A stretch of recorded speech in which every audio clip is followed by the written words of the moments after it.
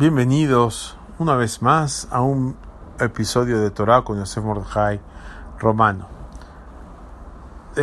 A veces la persona quiere obtener Yirat Shamayim, temor al cielo, respeto al Creador, y se pregunta cómo puedo llegar a este nivel tan elevado, el nivel espiritual de temer al Creador, de sentir reverencia. Entonces hay varios consejos, entre otros, ver el cielo. Si una persona se acostumbra a ver el cielo, a elevar sus ojos y ver el cielo, esto le va a ayudar a tener Yirat Shamayim. Es una segulá, a lo mejor no entendemos cómo funciona, pero funciona. La persona dirige su vista al cielo y de esa forma puede adquirir un poquito más de Yirat Shamayim. También se aconseja ver los rostros de la gente buena, de los tzadikim, de los jamim, de tzadkaniot. Es importante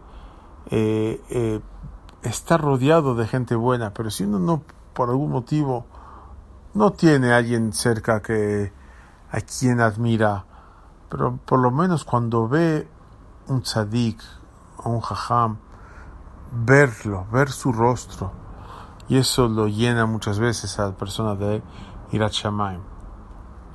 Otra sugerencia que escuché hace muchos años es ver los dedos. Cuando una persona escucha a lo mejor un comentario de herejía o algo así, ver los dedos de la mano le puede ayudar a no desviarse pensando en cosas indebidas, sino eso lo puede ayudar a tener un poquito más de Yirat Shamayim.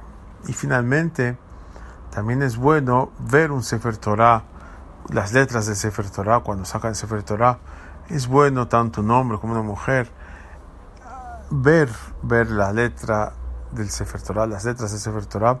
Y especialmente es recomendable ver la letra de una palabra que empieza con esa letra de su nombre. Por ejemplo, Yosef empieza con Yud. Buscar una palabra en la Torah cuya primera letra sea Yud, pero si la persona no consigue esto, también es bueno e importante y recomendable ver el Sefer Torah, las letras del Sefer Torah. Buen día a todos.